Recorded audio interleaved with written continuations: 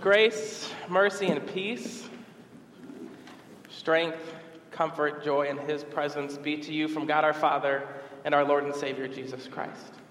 As we approach the task of preaching this morning, let us bow our hearts and our heads in prayer. Heavenly Father, we pray for you and your Spirit, that your Spirit would be among us, that you would open up our hearts, our eyes, our ears, and our mind to you and your word, that through your word we may see your loving heart for us. We ask this in the name of your Son, our Savior. Amen. You may be seated. As Pastor Adam said, we're on the fourth Sunday of Advent that's held on Christmas Eve. And it's kind of a little awkward time. We can talk about Christmas stuff, but it's not quite Christmas Eve yet in the church calendar. But we're going to do our best. We are on the last gift of our series, From Gifts from the King. And if you missed a week, or maybe perhaps you forgot what they were, we're going to take a quick run through them of what we've covered so far. The first week was the gift of strength. And Pastor Finsky talked to us about the fact that God's strength sometimes doesn't look like the world's strength.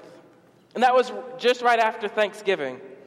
Pastor Brandt then talked to us about comfort and how God comforts us through repentance and the forgiveness of sins. And just last week, Pastor Adams talked to us about joy and how joy transcends the circumstances that we're in. Which brings us to this morning, and very fittingly on Christmas Eve, we're going to talk about presence, the gift of God's presence in our lives. And to do that, we're going to take a look at two figures from our readings. The first one, King David, from our Old Testament reading, and the second one is Mary, the mother of Jesus, from our gospel reading. But first, David. You see, the presence of God was active and alive in David's life from the very beginning. And I would argue that without the presence of God in David's life, he wouldn't have been able to live the life that he did, which makes him much like you and I. Take, for example, one of David's most famous chapters in the Bible, 1 Samuel 17, and it's where David fights Goliath. But what's interesting is that just one chapter before that, this little boy David is anointed king. And he's already on the battlefield fighting giants. But listen to why he's fighting giants. 1 Samuel 17, verse 45 tells us, Then David said to the Philistine, who's Goliath, You come to me with a sword, and with a spear, and with a javelin. But I come to you in the name of the Lord of hosts, the God of the armies of Israel. Or in other words, Goliath, you come to me with weapons on your side, but on my side, I come to you with the presence of God of the armies of Israel. You see, David was so sure about the presence of God in his life when others weren't, that he fought giants over it. But David's life was not all a life of slaying giants. You know, it's very easy for us to portray David as the mighty king of Israel because he was. But he was also just like you and I. There was times in his life when he had to cling to the presence of God in the circumstances that he was in. One of those times involved his own son, Absalom.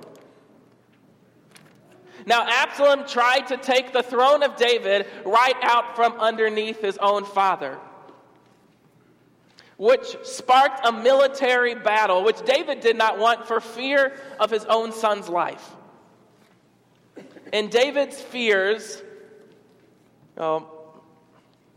maybe more David's nightmare, became reality. David won the military battle, but at the cost of his son's life. You see that Absalom was killed because of David's warriors. And this news devastated David, as it would any of us. If we lost loved ones, if we've lost loved ones, or family members, or friends, or maybe especially a child, we know the grief that David was going through. That grief that you never get through, but somehow you get over it. David had to hold on to the presence of God with all that he had through faith during that time. Because when death rips our loved ones away from us, sometimes all that we have left is the presence of God. And this was true in David's life. We see that in Psalm 13. You see, Psalm 13 was a psalm that was written during one of David's darkest days of his life. And we don't know that it was written during the death of his son Absalom, but it sure is fitting. It starts like this. How long, O Lord? How long will you forget me forever? It goes on to say, how long will you hide your face from me? In Psalm 13, it's just a short psalm, but it's the end that rings true to us this morning. It ends saying, but I've trusted in your steadfast love. My heart shall rejoice in your salvation because he has dealt bountifully with me. See, David, even through it all, held tight to the presence of God through his life. Which brings us to our reading this morning, 2 Samuel 7. You see, David has realized that God has indeed dealt bountifully with him. He's realized that God's presence has been in his life throughout his whole life. And it's affirmed in our readings, but it's also affirmed in our lives that God's presence prompts a response from us in faith. And for David, it was building God a house. And probably for us, it's not single-handedly building a house for God, but there's times in our life when we see God's presence in our lives and we want to give back to him through faith. But David wanted to build God a house, but God had more in store for David that even David could have imagined. And the Bible tells us in that very reading that David wanted to build God a house, but in fact it was God who built David a house. And this house would be David's lineage. This house would be God's promise that one of his descendants would reign on his throne forever. That one of his descendants would reign forever. Which brings us to Mary. Mary, in our gospel reading, has her encounter with the angel Gabriel, where the angel was unfolding the plan of salvation to Mary. Where the angel was telling Mary about the presence of God in her life and in our life as well that took on human flesh. And there's three things that we can glean from this text about the presence of God in her life and in ours as well. And the first one is this, that God's favor and God's presence go hand in hand. If we have God's favor, we also have God's presence. But it's in that order. We can't say if we have God's presence, we have God's favor. Because there's times in the Bible where God's presence was to bring judgment. You have God flooding the world. You have Sodom and Gomorrah. You have Jesus chiding the Pharisees during his earthly ministry. We can't say that God's presence brings God's favor. But in fact, with boldness and confidence, we can say God's favor brings God's presence. Because we are just like Mary. We have the favor of God. And it was the angel Gabriel's greeting to Mary that confirmed this for us. he says, "Greetings, O favored one. The Lord is with you." God's favor and God's presence. And through what Jesus has done for us on the cross, we also have God's favor in our lives. Which brings us to our second point. And our second point is that the presence of God in our life elicits trust from us. Again, we can see it with Mary's response to the angel Gabriel.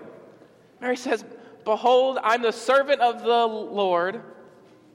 Let it be to me according to your word." Mary's saying, "God, I'm just a servant, and I don't understand everything, but I trust you." And we saw that in David's life, where David trusted God through all of his circumstances. But that response of trust is not easy. It's actually counterintuitive to our human nature. For because of our human nature, we only want to trust ourselves. And we see that play out in our lives, where we trust somebody with something and they let us down. We trust somebody with something to do and that they're going to do it, and then they let us down. But God's presence never lets us down. However, if I stand up here in this very pulpit at 10:05 in the morning on Christmas Eve and tell you that your life is going to be great and it's going to be a dandy life and you're going to love all of it, I'm nothing more than a fool. Which brings us to our third point, which hits home to us. Hits home to us because of the time of the year that it is. For it's the most wonderful time of the year, where there's much mistletoeing and hearts would be glowing that loved ones are near. It's the most wonderful time of the year. And you're welcome for not singing that to you this morning.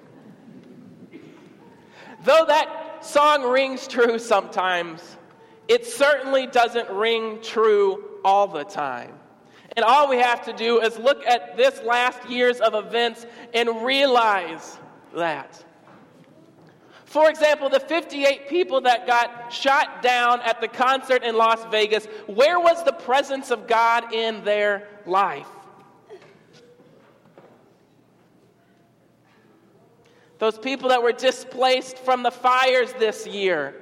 How about our brothers and sisters in Christ in Sutherland Springs, Texas, that was worshiping the Prince of Peace that morning and was killed because of it?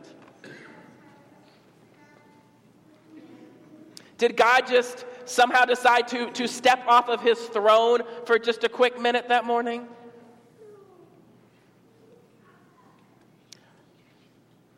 How about the racial undertones in our society that's continuing to divide us? Or the polarity that politics has brought to it this year? Or how about the power that men seem to be using to dehumanize women, and not only in the workforce?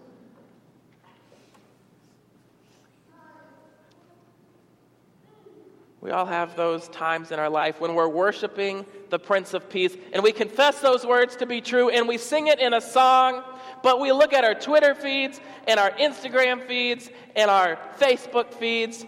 Heck, we look at the news. We don't even need to look at the news. We look at our neighbors and see that there is not peace.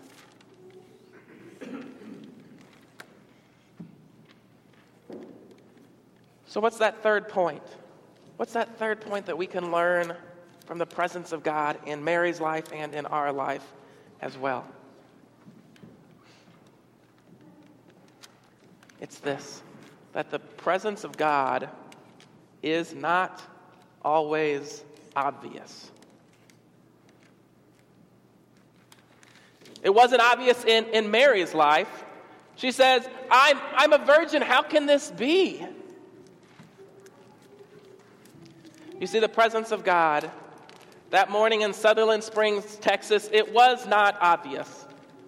The presence of God that night in Las Vegas, it was not obvious. And the presence of God that first Christmas was not obvious. For it was only Mary and Joseph, the shepherds, and perhaps the wise men that knew that the Son of the living God had come down in human form for us. If anybody else would have walked past that scene, they would have just seen an infant boy wrapped in rags lying in a manger. Nobody in their right mind would have thought that that was the Son of the living God because it wasn't obvious.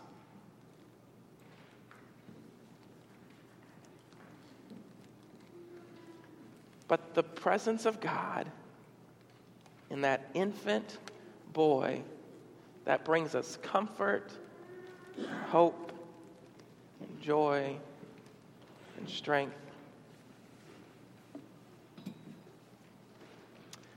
That is Pastor Brant's job, and he's going to talk about that at the Christmas Eve services this afternoon.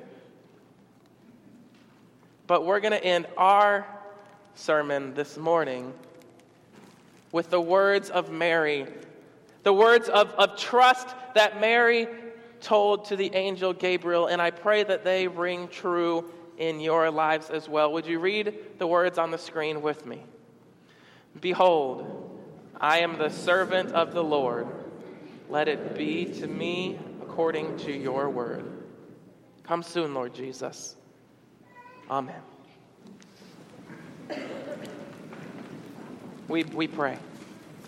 Heavenly Father, we know that your presence is not always obvious in our life, but we know that it's there because you have promised it to be, and you never fail on your promises.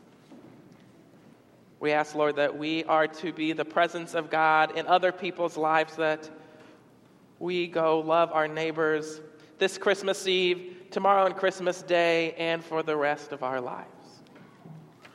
We ask all of this in the name of your Son, our Savior. Amen.